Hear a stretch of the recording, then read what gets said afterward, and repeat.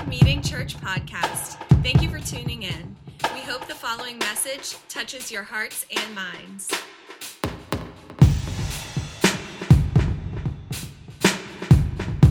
Amen. So let's keep rolling, church. We're in Mark chapter 6 today. Mark chapter 6. And where we're at right now is Jesus is a busy guy.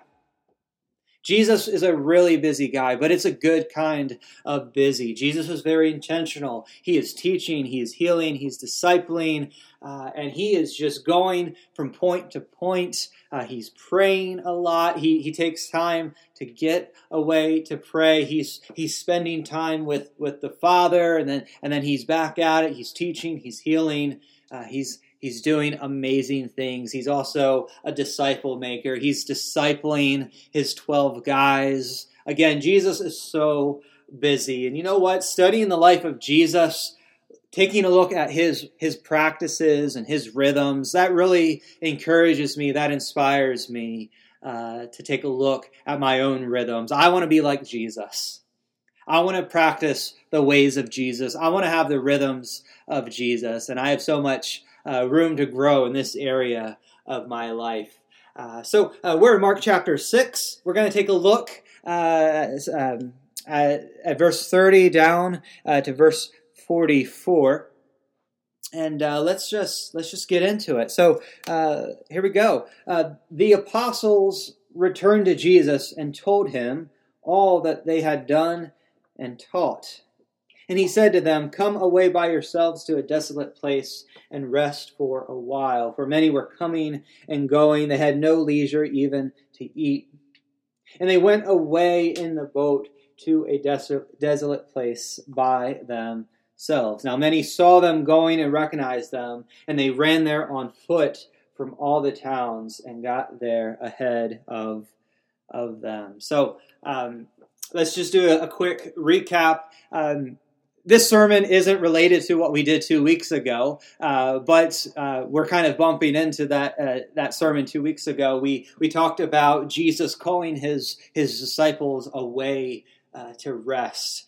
We took a look at that. So the brief recap here is Jesus sent out his disciples 2 by 2. He sent them out on a mission trip, and he told them, hey, go preach for repentance, do miracles and healings and all of that. And so the disciples, they went out, they did this mission trip, and now they come back, they huddle up with Jesus, and now they're hashing everything out. They're processing with Jesus, what it would be like to process life with Jesus.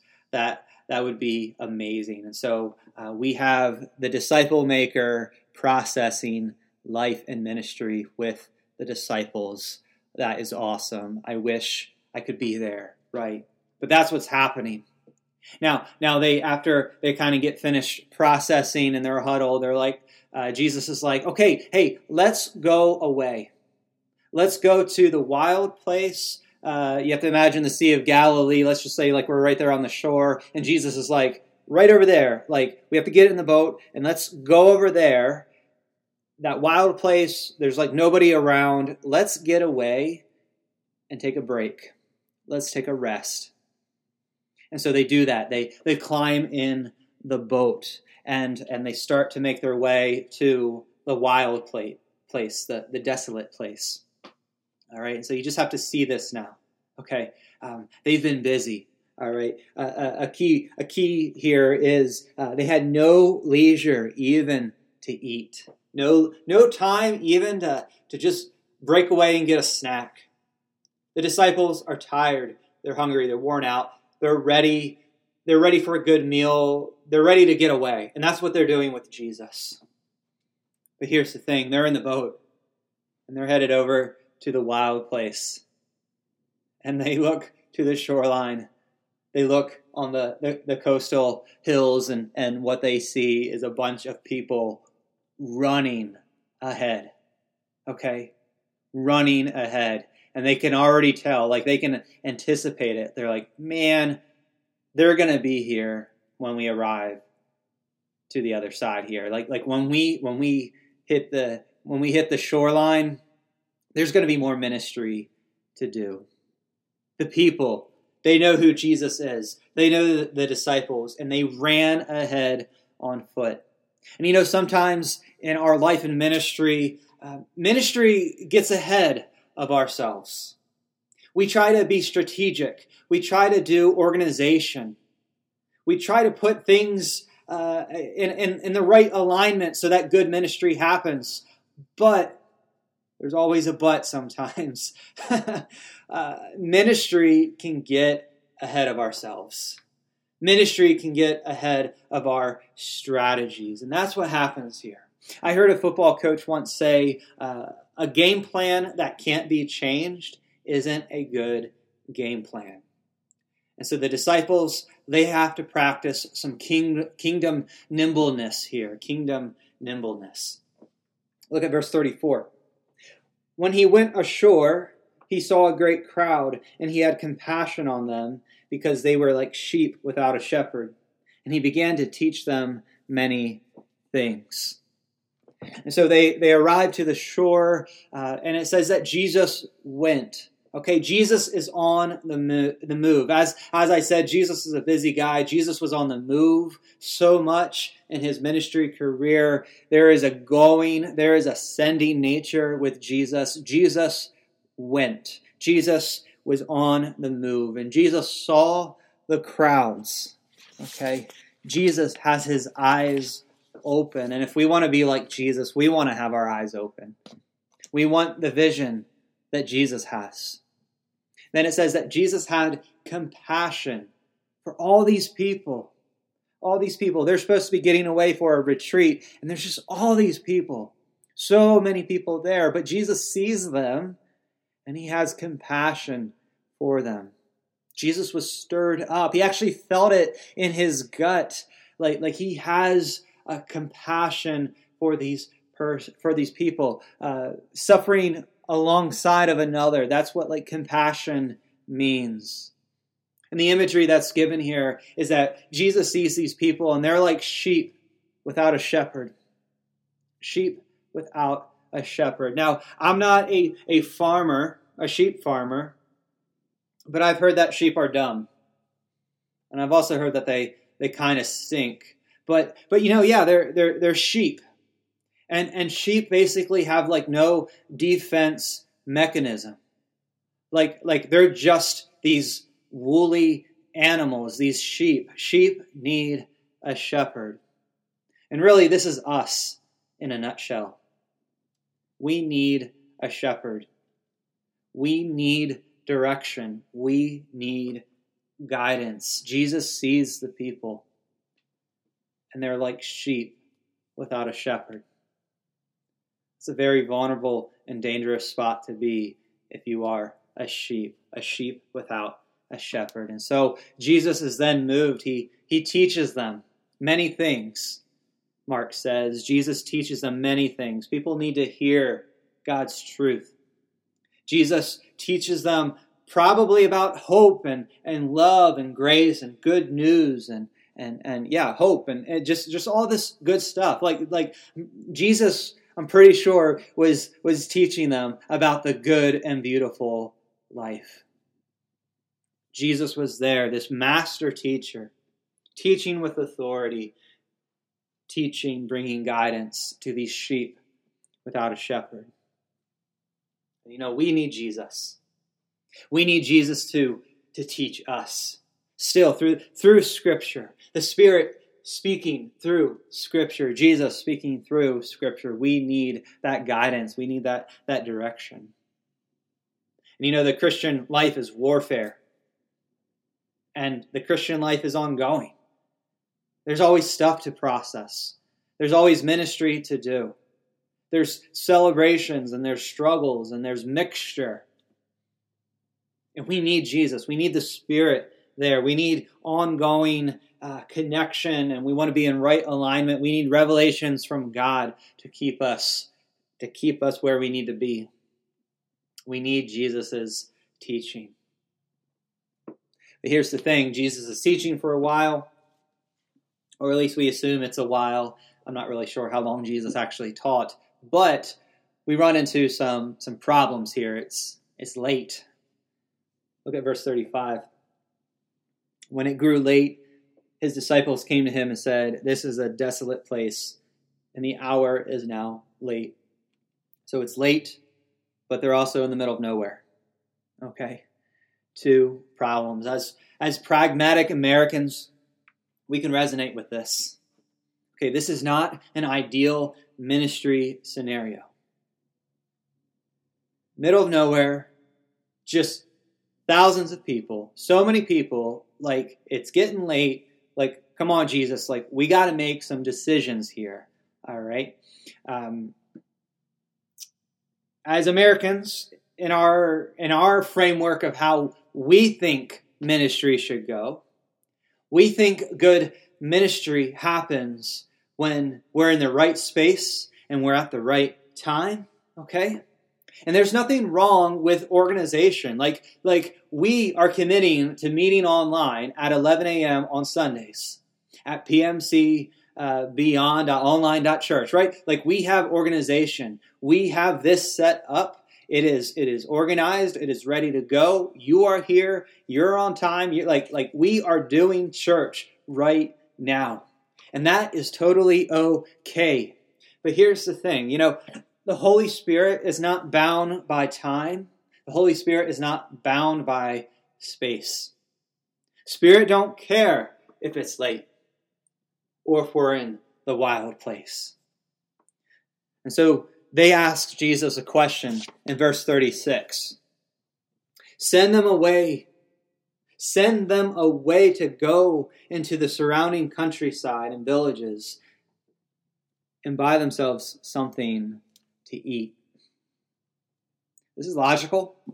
It's rational, right? Like no motels, nobody is delivering out here. Like there's not even there's no public bathrooms. Like this is just the wilds. Like what happens when you just have 1,000 people and it's getting late and there's nowhere to go and there's no food? Like Jesus, please dismiss them. Tell them for them, really just, hey, let's just be real. Send them away, Jesus. That is what they're asking.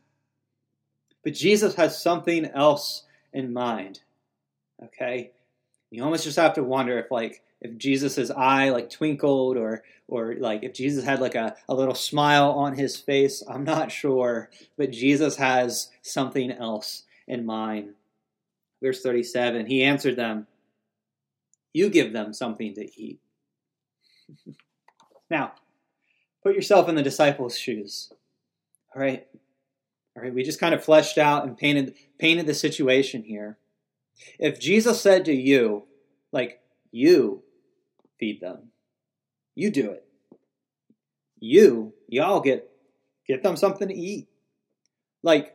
Honestly, I wonder if that would tick me off at first.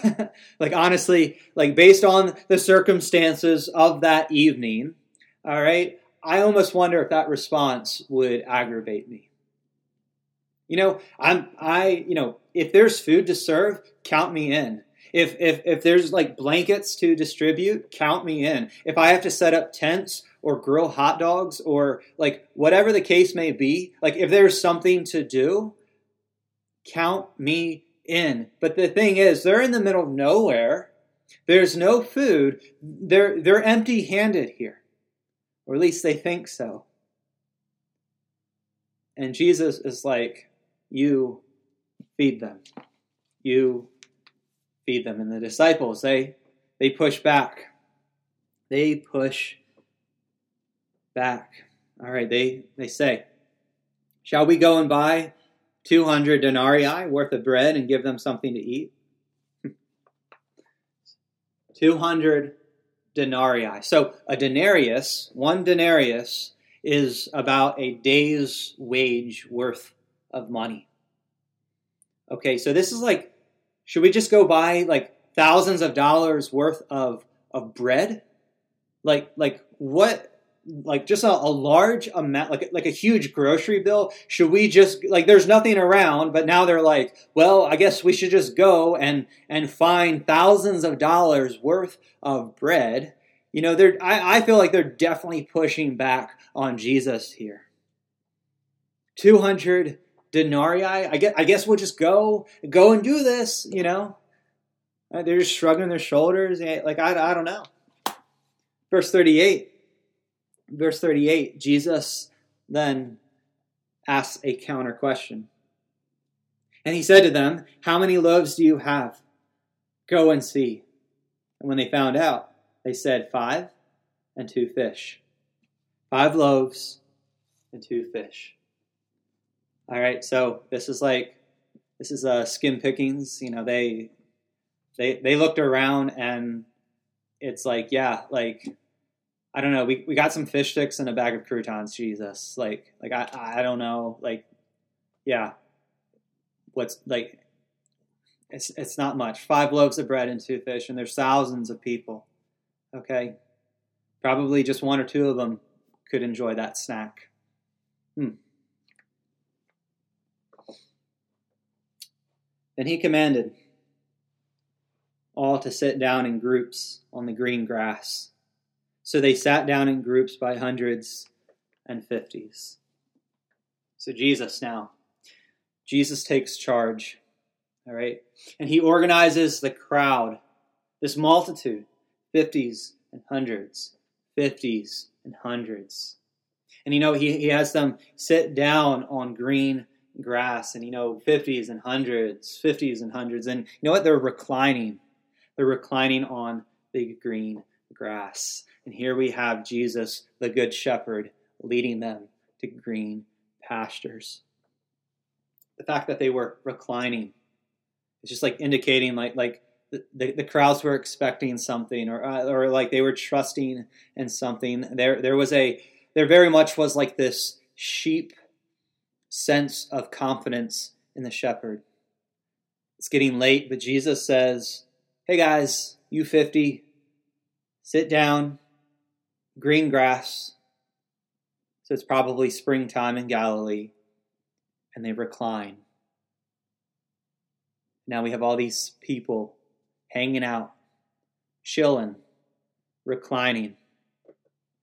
50s and hundreds, 50s and hundreds. But you know what? We're not anywhere closer to feeding them or sending them away or getting them shelter or whatever the case may be. It's like, okay, great, they're organized, but now what? But we're just going to keep watching the Good Shepherd. We're going to keep our eyes on Jesus here. You know, sometimes in life, in ministry, we have a certain goal in mind, okay? We have a desired outcome that we're looking to get accomplished. But then Holy Spirit, God, Father, Holy Spirit has something else in mind. And God sends us on a detour. You know, God has,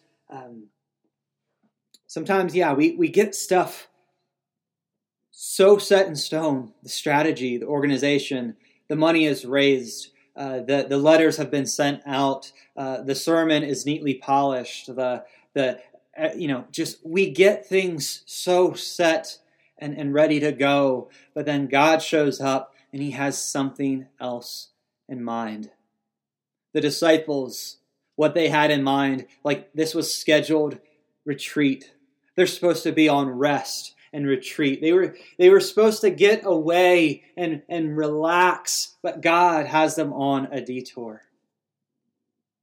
And it's a vital lesson here that to learn how to be flexible in the kingdom of God.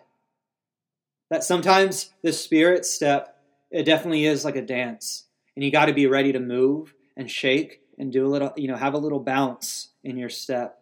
You got to be ready to be flexible and nimble and have that kingdom agility. That's what's going on here. It's late. 5 loaves of bread, 2 fish. People are organized in 50s and hundreds. They're reclining on the green grass. And sometimes the things that we have going on, like this situation, it's like, man, like the disciples might be thinking like they have been backed into a corner. Like, Jesus, you did not help the situation. You just backed us more up into a corner because now Now they're organized, and now they're resting, and they're waiting, and they're reclining, right? Like Jesus, what did you do? What did you do? We find ourselves in unusual circumstances sometimes. But again, we got to keep our eyes on Jesus. And we have this thing called faith. And we look to Jesus. And we have this faith that it's like, Jesus, you know what you're doing. Now, Jesus, do what only you can do. We have this thing called faith. And sometimes in that unusual circumstance, when it seems like we're backed up in a corner, we just have to surrender our control, our release, our sense of what's going on. And we just say, Jesus, okay, Jesus, show up. Jesus, do it. Do what only you can do. And taking the 5 loaves and the 2 fish, he looked up to heaven and said a blessing, and broke the loaves and gave them to the disciples to set before the people. And he divided the 2 fish among them all. And they all ate and were satisfied. And they took up 12 baskets full of broken pieces of fish. And those who ate the loaves were 5,000 men. Jesus takes the bread, he breaks it, and he passes out the food. He has the disciples pass out the food. To be clear, the disciples were the ones to distribute the food to the crowds. The disciples were doing it, and this miracle was happening. There was enough bread to keep going and going. There was enough fish to keep going and going. And you know what? Everyone had enough to eat. Jesus provided for this whole multitude. Everyone was satisfied by the meal. Jesus is a provider. And at the end, there was 12 baskets, 12 full baskets of broken pieces of bread and fish. So in the end, now there's this abundance. In Jewish tradition, the head of the Jewish family, the head of the family would be the one to break the bread. And Colossians teaches us that Jesus is the firstborn over all of creation. Jesus is the head of the church, the head of the body. Jesus is the head of the human family. And here we go. It's like big brother Jesus. Jesus, the perfect human. He's breaking bread. A blessing happens. And then he is the provider of the meal. And in Hebrew culture, the number 12 is very symbolic. It's considered a perfect number. It's a reference to being whole and complete. In Leviticus 24, in the ancient days of the tabernacle worship, priests would bake 12 loaves of bread each week. They would bake it on Friday with the finest flour, and then they would place the bread, these loaves of bread, on the table of the presence. Sometimes it's called showbread.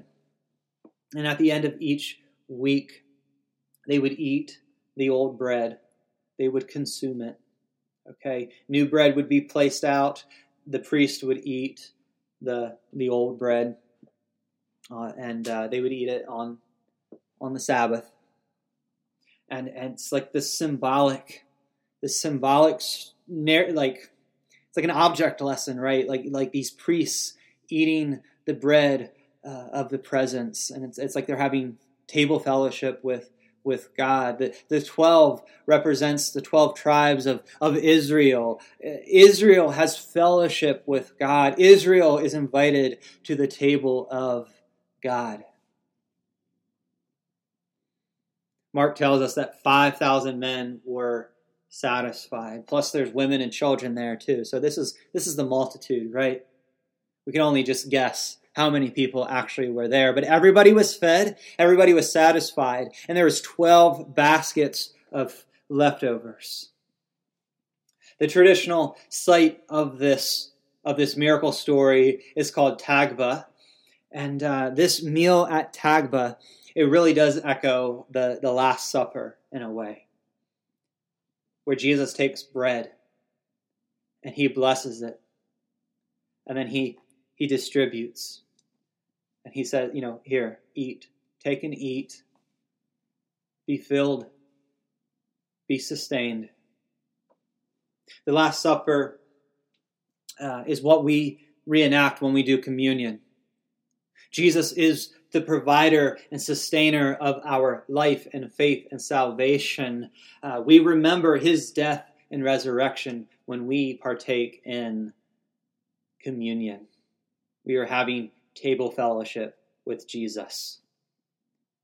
We are reclining at the table with Jesus.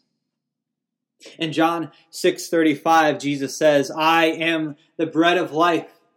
I am the bread of life. Whoever comes to me will never go hungry, and whoever believes in me will never be thirsty. Jesus is our sustainer. Jesus is our provider, and he is so good at redeeming and repurposing. And you know what? He is so good at taking mundane, everyday things, little things, and multiplying it for his kingdom purposes, for his glory. And so I ask you, church, what is your 5 and 2 fish? What do you have naturally already going into in your life?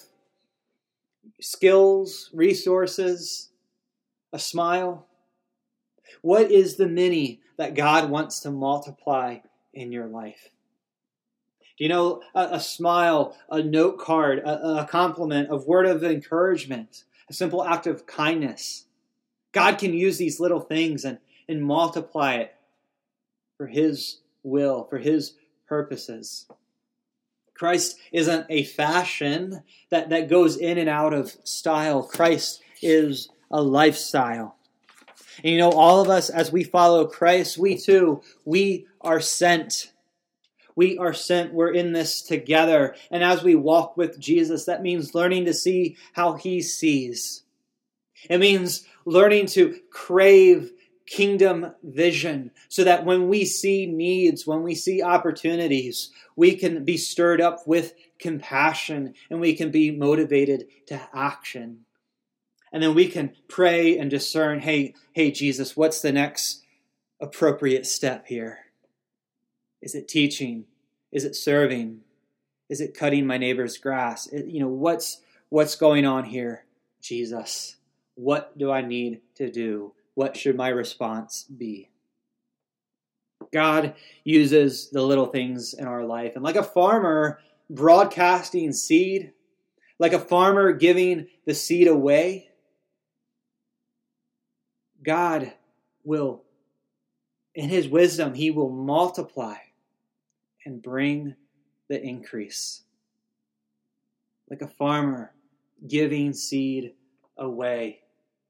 When we give ourselves away, even if it's something small, but we're doing it for the glory of God, God can use that and multiply it. And here at the end, my last point that stuck out to me is the fact that the disciples were the original tired and hungry ones, right? Okay? We gotta keep our eyes on the disciples. They were the tired and hungry ones first, right? The disciples were learning a valuable lesson in what it means to be steadfast in the Lord.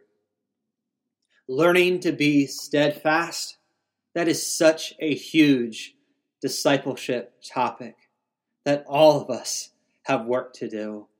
Learning this discipleship item called confidence in God, being steadfast in God.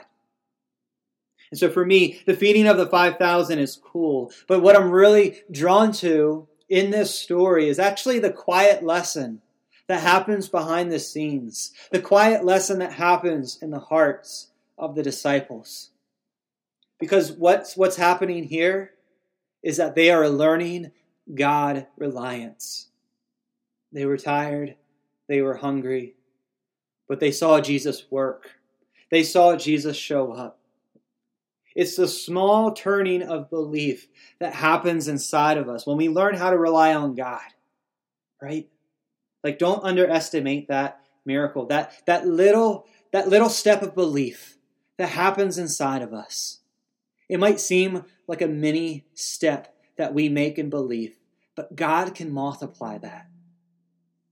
God can multiply the many. God uses us, even in small amounts. Just a little bit of faith, a little bit of belief.